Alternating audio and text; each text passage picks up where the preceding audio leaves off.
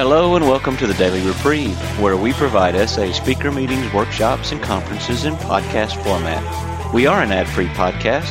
If you enjoy listening, please help us be self-supporting by going to donate.thedailyreprieve.com and drop $1 or $2 into the virtual basket. Please consider donating monthly by clicking the Donate Monthly button. However, one-time donations are always welcome. Just click the Donate Now button. Now, without further ado, this episode of the Daily Reprieve.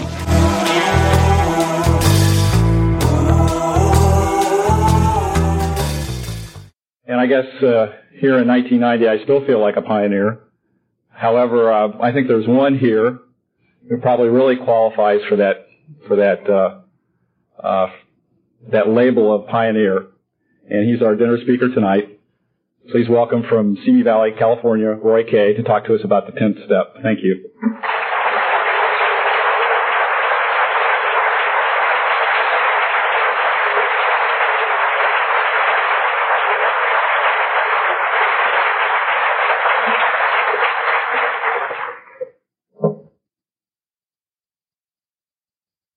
On the second one. We're going to try something new with microphones. So if you don't hear, it's not their fault, it's mine. But we're going to start on this mic and just play it by ear. I'm real glad to be here tonight, especially in a very unique setting where we have the S-Anons and the essays together. I'd like to start by, before I forget it, to send greetings from Nan, the manager of our central office, and from Pat and Helen, who help her. We now have 3 employees in the central office. So, if I ever forget what this woman has done for my life, namely saved it, I hope I never do forget.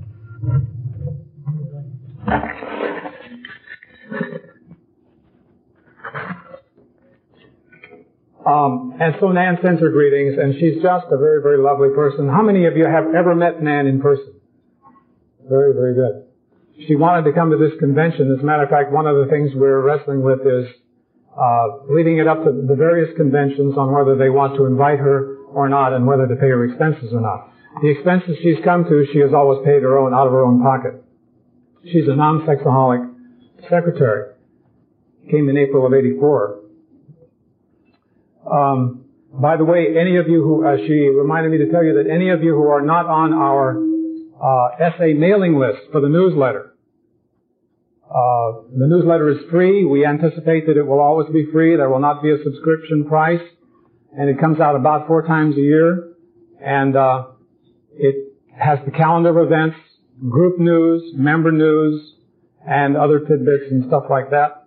And all you have to do is write or call the central office and say you want to be put on the mailing list for the newsletter, and you'll get it free. It's the one point of contact we have so far with the worldwide membership.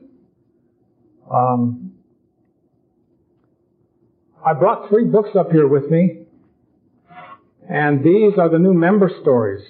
Member Stories 1989. This represents something that we've been trying to get for a long time, and those of you that have taken the essay know that we went through a process of announcing groups and intergroups in the world to submit stories of members that were 3 years sober or more. And this is the result of that effort.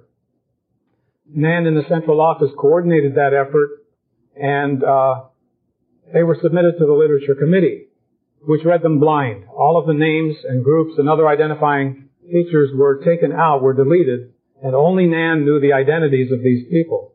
Unless, of course, some of us happen to guess, but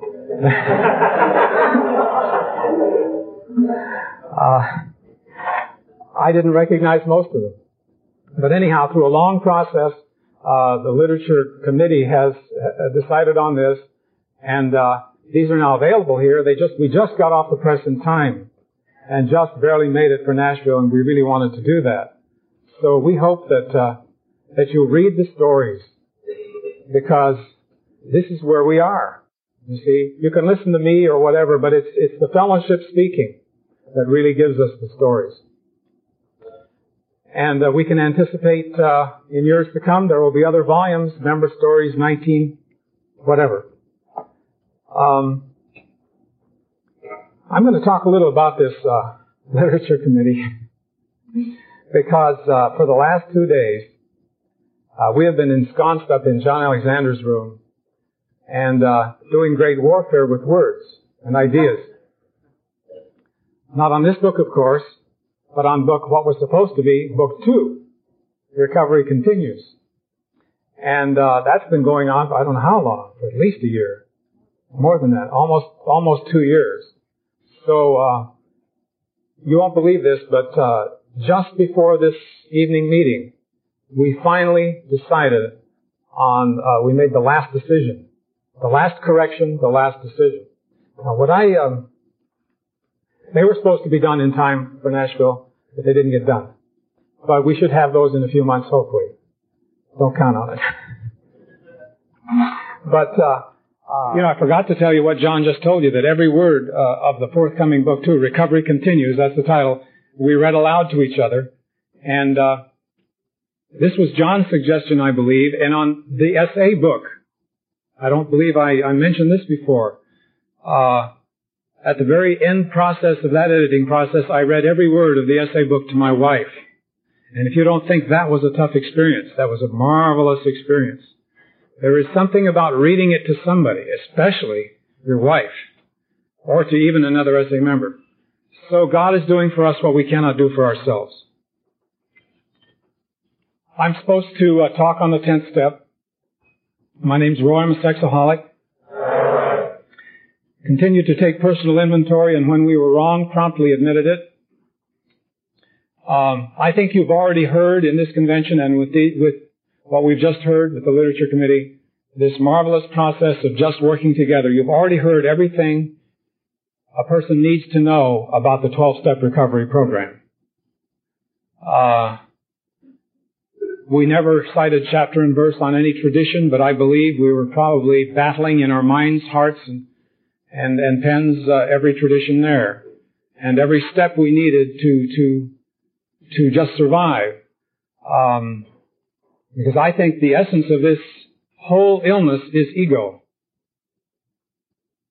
When you come down from the sex, which is a symptom, and then the lust, which is just about a symptom, what do we come to? We come to ego. Myself. I'm the real problem. I just happen to choose a sexual framework in which to express my spiritual illness. So I need a continuing process. A continuing process, or I just can't get well. And I really don't know what I'm going to tell you, but all I can do is bear witness to the truth of my experience. And I'm just so pleased to be sober today. My sobriety date is January 31st, 1976. And so I'm very close. And to be here in Nashville at that 31st will be a very, very, it's just an interesting experience for me. So I'm grateful to be here. I went into Alcoholics Anonymous about 15 and a half years ago, not to stop drinking alcohol. I didn't know I was an alcoholic. I went into Alcoholics Anonymous to stop killing myself with sex and lust. I had started masturbation at the age of 8 in total innocence as a child. By the time I was a senior in high school, it was a mad compulsion where I had to, at any cost, find a picture, have sex with myself. It was just an escalation of the innocence, what had started. But I was beginning to feel in those 9 years or whatever it is, the ravaging effects of my disease already. It was interfering with my school, my studies, and everything else. I got in the Navy and started trying to stop masturbating. I'd never gone out with a girl, I'd never gone out with anyone. I had never touched a girl. And I didn't have to. It's amazing when you read these member stories. We've got just about every spectrum of our illness represented. Every sex, every kind of acting out, whatever. And almost 100% the common denominator is masturbation. I wasn't able to say that word in SA for years. I'd feel funny saying it. And you'll even see some of the relics of that. Sex with self seems better than using that terrible word. But thank God we can come to a convention, 300 people, and we can talk about it. And our wives are here. I'm glad the S-Anons are here. I'm a little puzzled. I don't know how to talk to a mixed meeting because I'm a sex drunk. I have so far resisted the temptation to prepare anything in my talks, although I often do, but I've never used it. And all I have to offer is where I am today. And where I am today is exhausted, but in great joy and victory. You just cannot believe the victory of my being able to relate intimately with people who are taking my writing apart.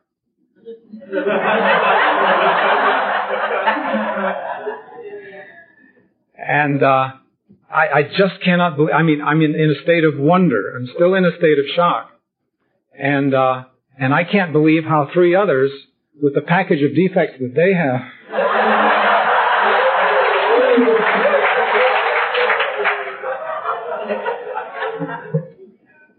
that's Jean's word, package of defects. She applied that to me first. That was one of her incomplete sentences. Roy, with your package of defects.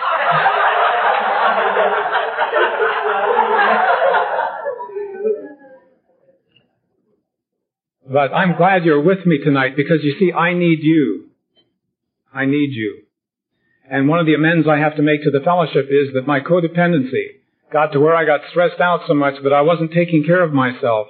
I was playing leader, and I was playing whatever, playing central office, and I was not taking care of myself. I've been taking care of myself for the last year and a half. But I still, now I can need you as a peer.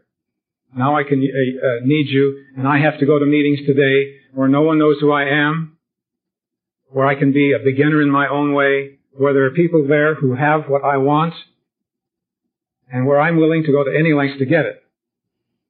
And while I'm at it, let me just urge to any person who calls himself a founder of a group, or the one who starts a group, it's a tricky position. And the casualty rate, the statistics of casualty rates for that position are higher than just the average member.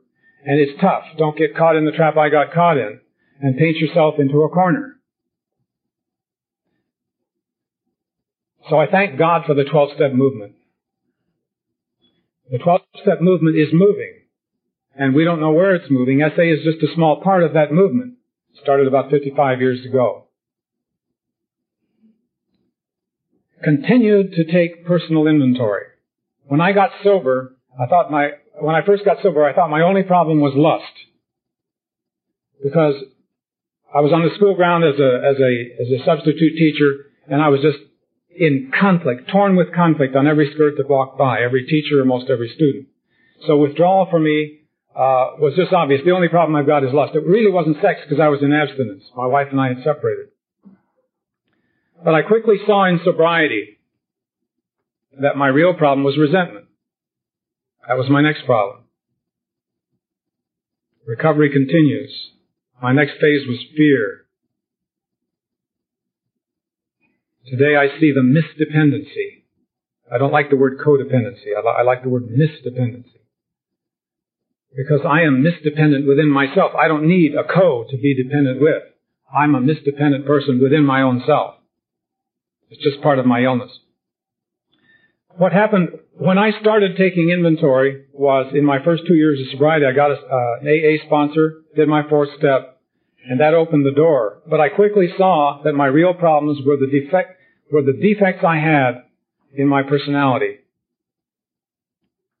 And if I gave you the litany, you know the litany of those defects. It's kind of a bore to repeat them. But our illness is very, very profound. And by the way, how many people here are at their first, this conference is their first SA meeting? It's amazing, amazing.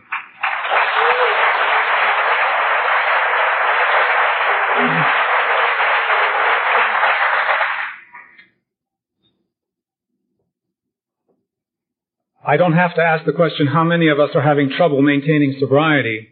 Because probably half the hands in this room would go up. And that's because we've got something that's very, very tough. We don't really know what it is yet. We thought it was sex. But once we get sober sexually, we are hit with something, as I was hit with something. I was fat, dumb, and happy in the first 1.5 years of my sobriety. After initial withdrawal, I was going to meetings like mad, working, and I was really proud. I told my old high school buddy one day, after 1.5 years of sobriety, I said, I'm a recovered sexaholic. I put it in the past tense. That very day, I lost my sobriety, 1.5 years of sobriety. And I didn't know what hit me. I didn't know that I wasn't really in recovery. That I had sobriety, I had technical sobriety, and I hadn't started the journey of recovery. I thank God today I'm continuing the process of recovery. But for the newcomer here, what I'm trying to say is that I think, and of course anything I say, is just my opinion. You don't have to believe it, you don't have to accept it or anything else. It's just my opinion. We're just in a meeting together and I happen to be the speaker. I feel, for me, sexual sobriety, I'll reword it. I'll say for me, victory over lust is impossible. I could stop sex on my own without any problem. I put the plug in the jug, went through a little bit of withdrawal, 30 days, and then I was home free. But the lust was killing me, and I wasn't coming to terms with it, either in my marriage or on the streets.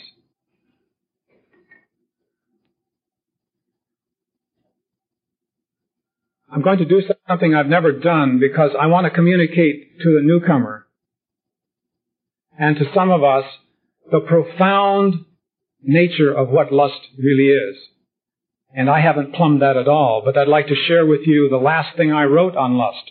If you remember, the very first thing I wrote on lust was that little bit of verse in the book, Lust Kills. That was written probably in 1978 or 1979, maybe earlier. Because in AA, I was impressed with the fact that to drink is to die. I also stopped drinking, by the way, and using tranquilizers. But I said with myself, with no other 12-step experience, the only experience I had was AA, I said, I know that for me, somehow, I don't know what it is, but what I'm doing can kill me. And I wasn't thinking of physical death. There was no AIDS scare then. Nobody had heard of AIDS. 1976. And I just intuitively knew that it was death. Well, what is lust? What is lust that makes continuing inventory about my character, defects, absolutely necessary? Let me share this. This was written as a letter to an SA member. And it's not my usual style of writing. I kind of cast it in kind of a very brief thing, and it turned out to be blank verse or whatever you call it. I don't know, but it has to do with the anatomy of a look. And I think I'd just like to read it to you. If I do nothing else, I want to leave you with hope tonight. But before we can do that, I've got to really kind of, I think we have to once in a while get serious about the true nature of our illness. And that perhaps is our true calling in SA, to call attention and get victory over the true nature of our illness. This is only my story. What I'm going to read to you is my own experience. And it comes out of wrestling with lust in my life. And by the way, if I forget it, my mind isn't very sharp today. If I forget it, to tell you, my lust is better than it has ever been in my life. I went to school last semester, took 4 courses, and was with all kinds of college girls and everything in class. One was acting, where you do everything with people. I mean, you get on the floor and you play games and everything else. And it was a marvelous experience to feel the freedom from temptation, to know that there it is, there she is. But I don't feel that inner intensity. I know I'm a lust drunk. And I know that I can take that drink and get drunk just without even batting an eyelash. But it's better. But I want to read to you, this is my analysis of my experience on over the years, how I've come to see a new look at lust. And just take it for what it is. I don't know how this is going to come out.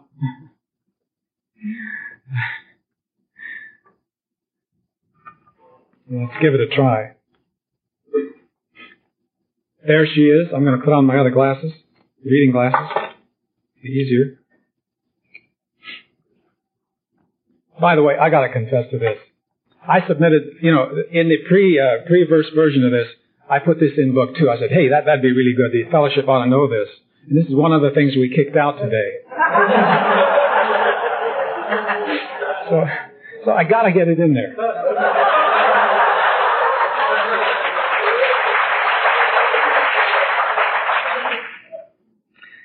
There she is over there, that image in the corner of my eye, light rays impinging on the retina of my peripheral vision, rays coming in, neutral, passive, innocent, brain processing the data as the computer, man, the benign machine. Then the image moves closer and more data is processed. The computer sets a flag, trigger material, recognition.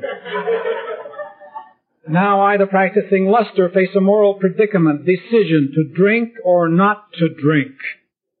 Suddenly I'm a spiritual creature with a higher will using the computer, man the autonomous being. I choose to drink. Not just look, drink. Only the lustaholic knows the difference. What is the drink? Instead of light rays coming in passively and registering a neutral image, something is now going out of me. Theft, a taking, a plundering against the knowledge and will of the other person.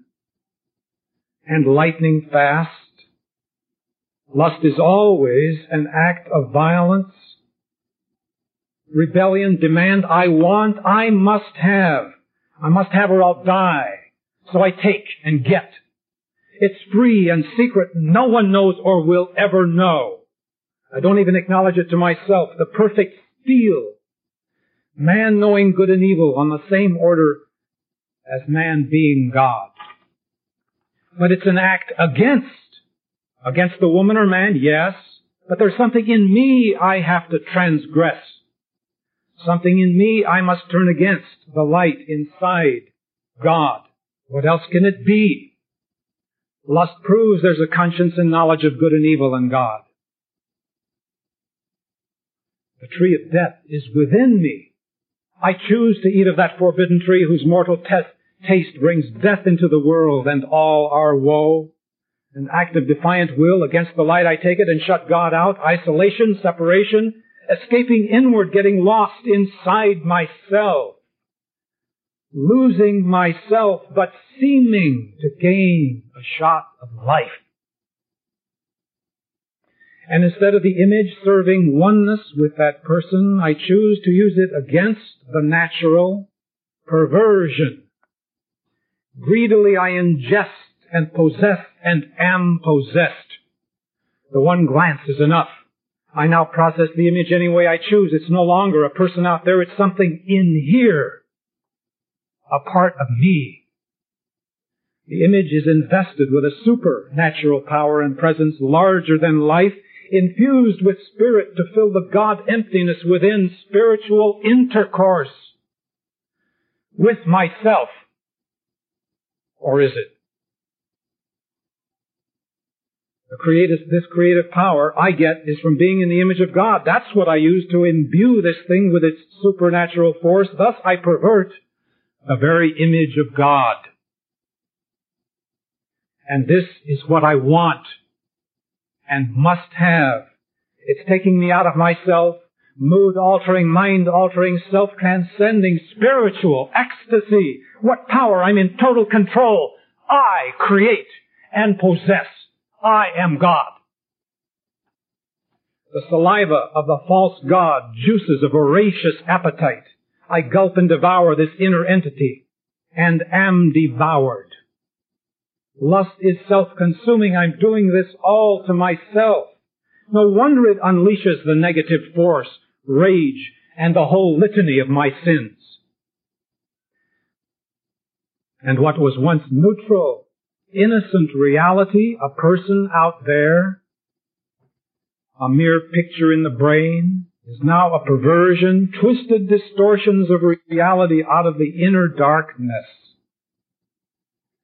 I, the destroyer at work, I now the god of my own life, creating my goddess of desire in my own lust image. False worship, idols out of the id.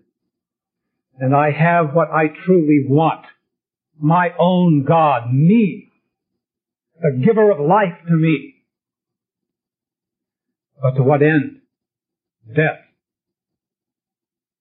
Yes, that one look, shutting out the light and love of God and man and woman, blinding me to the truth about myself, for to see that truth would be to fall down and cry, God be merciful to me, the sinner.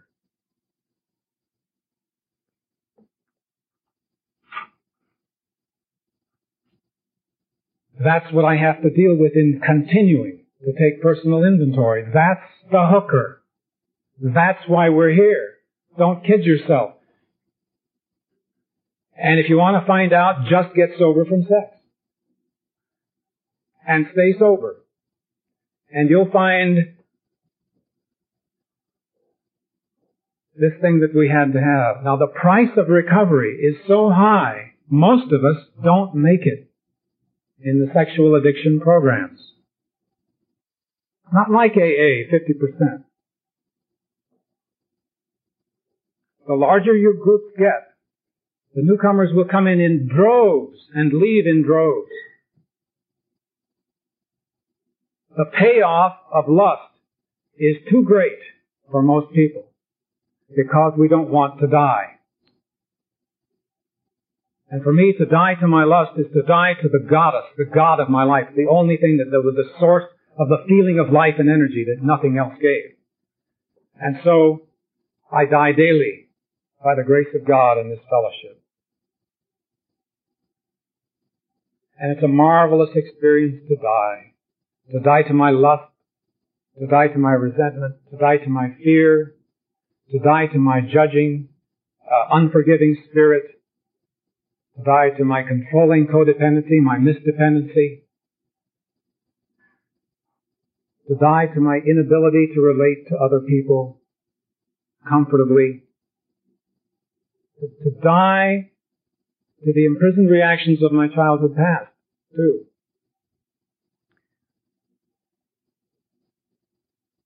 So the surrender of the first 3 steps and working steps 4 through 9 brings us to 10.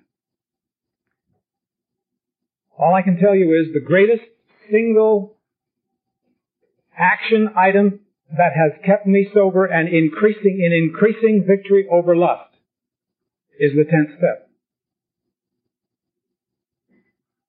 When I was wrong, promptly admitted it. And very seldom was it prompt.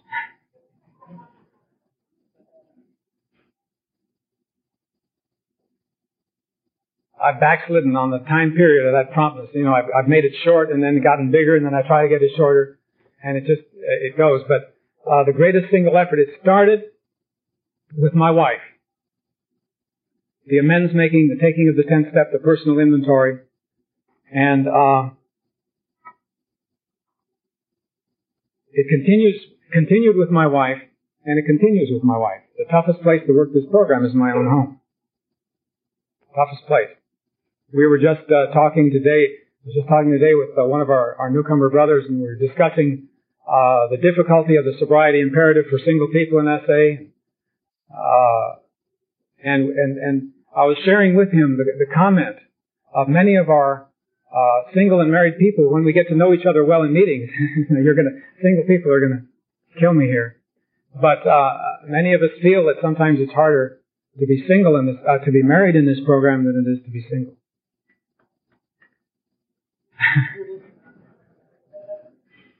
But lust knows no gender. It lust no, we have a common problem.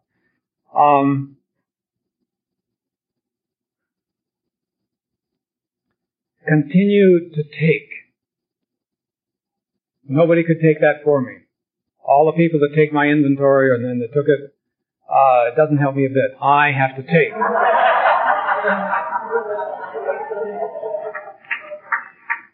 And we do take each other, let's face it, we just do take each other's inventories. I mean, we've been doing this for 3 days, just in the 4 of us. And it's okay, we just do the best we can. Personal inventory. Now, I think the toughest part of our program is this word personal. That it has to go to the same level our lust does. That's why I read you this piece. The personal inventory. can't just rest in externals. We'll never make it. It's got to go to the same level that our lust is coming from, and that's tough. I can't do it. I'm telling you today, I do not have any power, any strength, any resource in myself to have progressive victory over lust and sex. Whatever, all these other litany of my defects. I don't have it. I can see them myself. I can't get it. And that's the mystery of this program. That God is doing for me and for us what we cannot do for ourselves. I cannot, but I'm doing it. That's the paradox of the kingdom of God in our midst. It's a marvelous kingdom. I don't understand it. We don't understand it, but we're on this journey. Continue to take personal inventory. And when we were wrong, oh boy, promptly admitted it.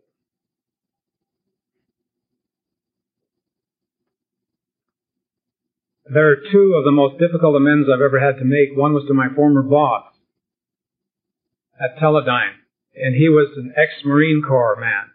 And if he wasn't a DI, he should have been.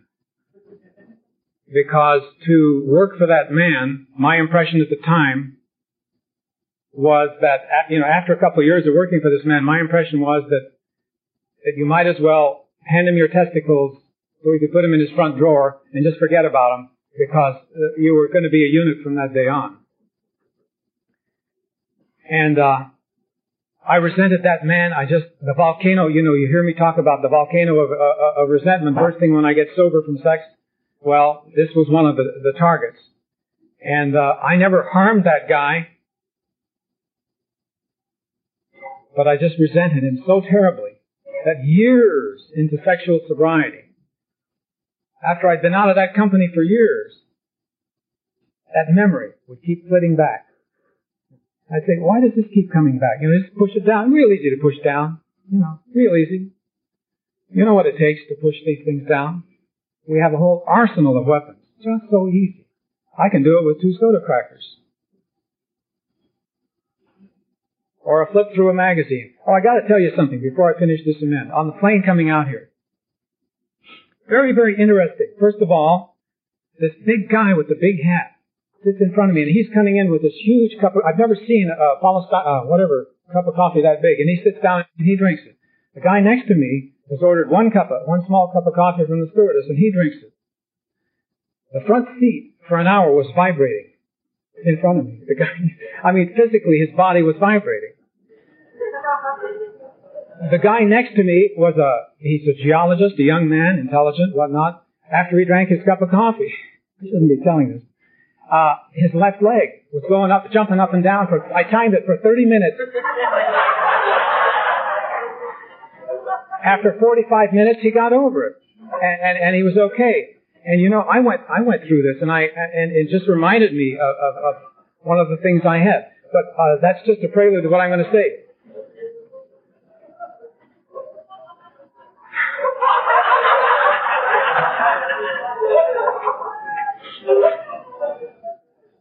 The lady behind me to my left,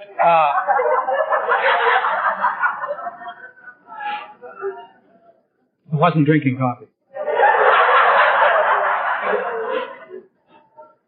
She was flipping through the magazine. Flip, flip, flip, flip, flip, flip, flip. And I identified myself in all of these 3 people. And I just sat there and looked. And we had a bunch of these Nashville music types there. In the whole airplane, I went up and down the aisles and see these people with their laptop computers or their hats or their long hair or whatever. By the way, what is that hair for?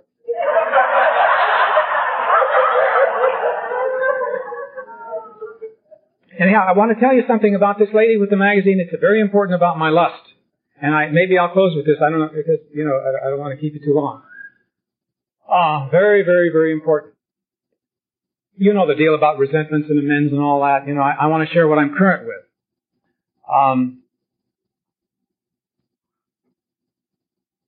I noticed, I've been doing some research on the impact of images on man. And I read 2 books. One was written by a psychologist at Harvard in 1916 on the psychology of the photoplay. That's what they called it then. Another was written on photography. a critical analysis of photography. The reason I'm doing research on the impact of images on man is my whole life has been impacted by images in my disease. And I want to see more of it. Now that, I'm a little free of my obsession and everything, I want to understand it more because I feel part of our problem, part of what has contributed to our problem is the cultural addiction in which we live and move and have our being. And one of the main sources of that cultural addiction is the role of images in modern society. Okay. The camera was invented in 1838 by Daguerre and Talbot, one in France and one in England. By the turn of the century, everyone in America had a box thing you snap and take snapshots. Color photography. Today, you have to understand that in 1838, the only pictures there were engravings that are difficult to make. And the newspapers or magazines or books that had these, a picture was a rare thing.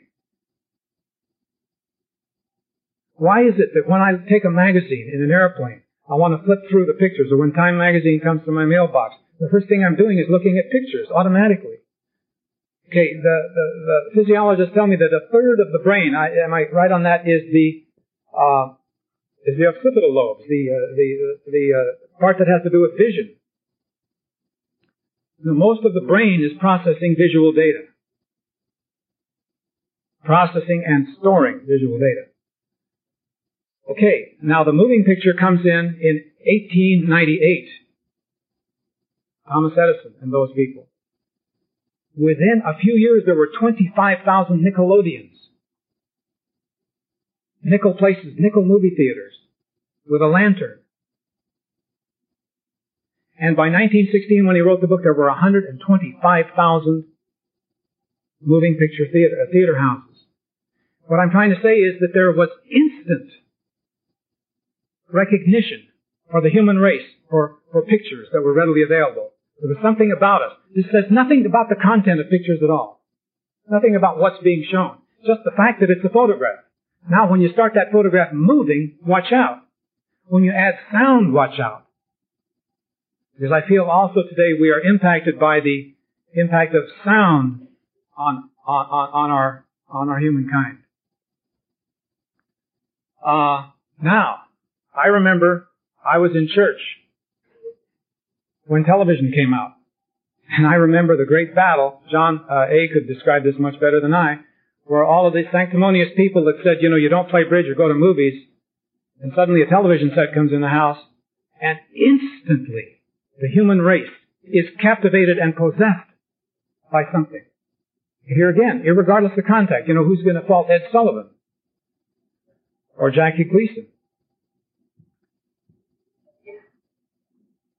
It never stops. There's nothing we can do about it. But I'm a video addict. I don't have what's in me to control and enjoy this stuff. Maybe I'll be strong enough someday. Today I'm just happy to do without it. And I feel much better. But that's my own private journey. But what I want to say is that the aspect of lust, we just have no concept. If I have time in my life, I'd love to just research this more, but I have to, for me to be comfortable, I have to understand that my life has limits. I'm not a normal person. I'm like someone who's had his legs cut off. I cannot grow new ones. How many believe that? Strange, it's paradoxical, we can't prove it, we don't know. But I just want to end with this. There's a marvelous hope for those of us that fit this description, the anatomy of a look. Marvelous hope. Marvelous hope. Today, I know in my heart the most precious thing I have in my life today is the fact that when I am tempted, I can turn in my heart at that instant and say, I want you to bear this lust for me so I don't have to bear it. I want you to bear this fear so I don't have to bear it. And me, the fearful, lustful person, can be free of that without trying. and without going into denial. And that works on everything for me. And it doesn't work unless I work the 12 steps. And the 10th step is the step I have, to my knowledge, worked the most of anything. It's the toughest, but we need that. I want to close with a personal story about what happened to me last weekend with my grandchildren.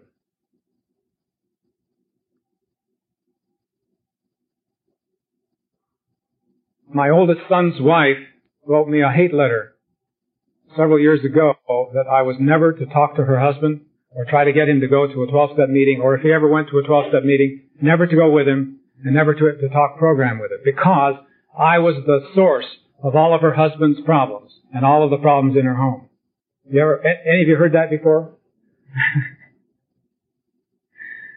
And you know, she was right in a way, wasn't she?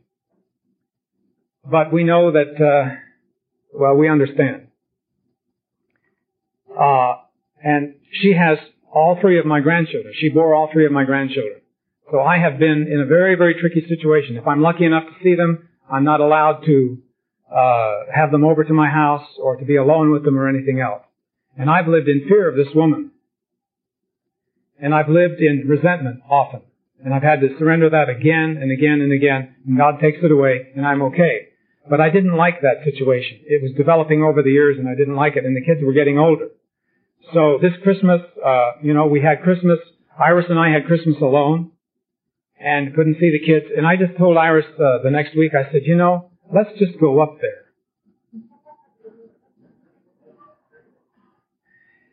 And I had been praying for this woman for months and months and months in my mind, visualizing her, asking God for a forgiving spirit to fill my heart with love.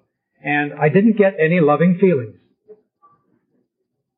But I know enough about the program that if I take the action, I don't have to have the feelings. When I take the action, the feeling is probably going to follow. Anyhow, we go up there, and first thing I see in the walk is my son, and the next thing, there she is. And I'm full of fear. This woman has never touched me, but why am I afraid of her? Because she's so controlling. She controls something that's very powerful.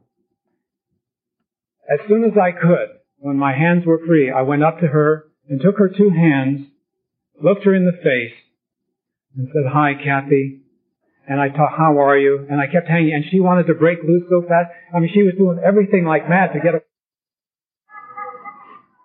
And she was in torture. I felt sorry, but I kept hanging on.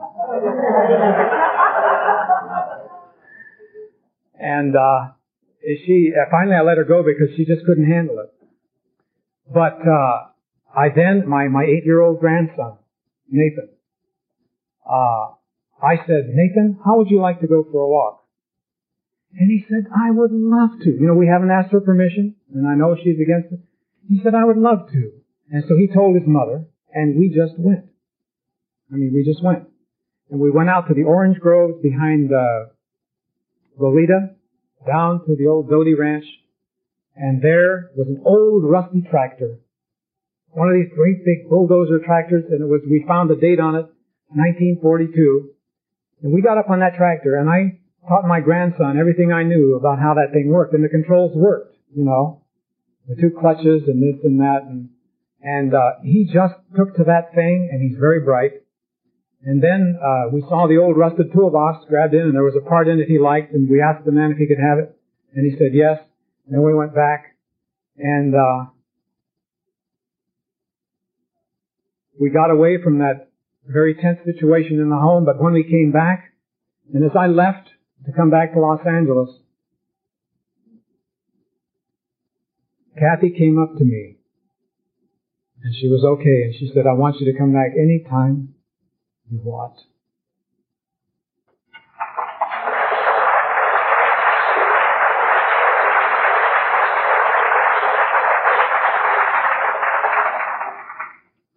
I'm here to tell you that the new people, the people that are slipping, people still in bondage to lust, sex, resentment, fear,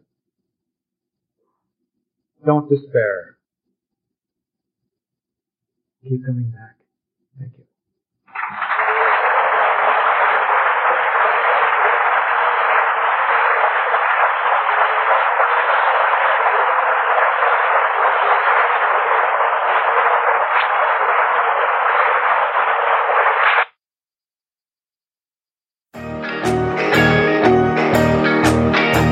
would like to thank you for listening to this episode of the Daily Reprieve, the best source for experience, strength, and hope for SA members.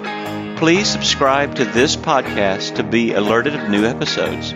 Please show your support by donating to the Daily Reprieve by going to donate.thedailyreprieve.com and choosing either monthly donations or a one-time donation by clicking Donate Now. Thank you for listening, and stay tuned for the next episode of The Daily Reprieve.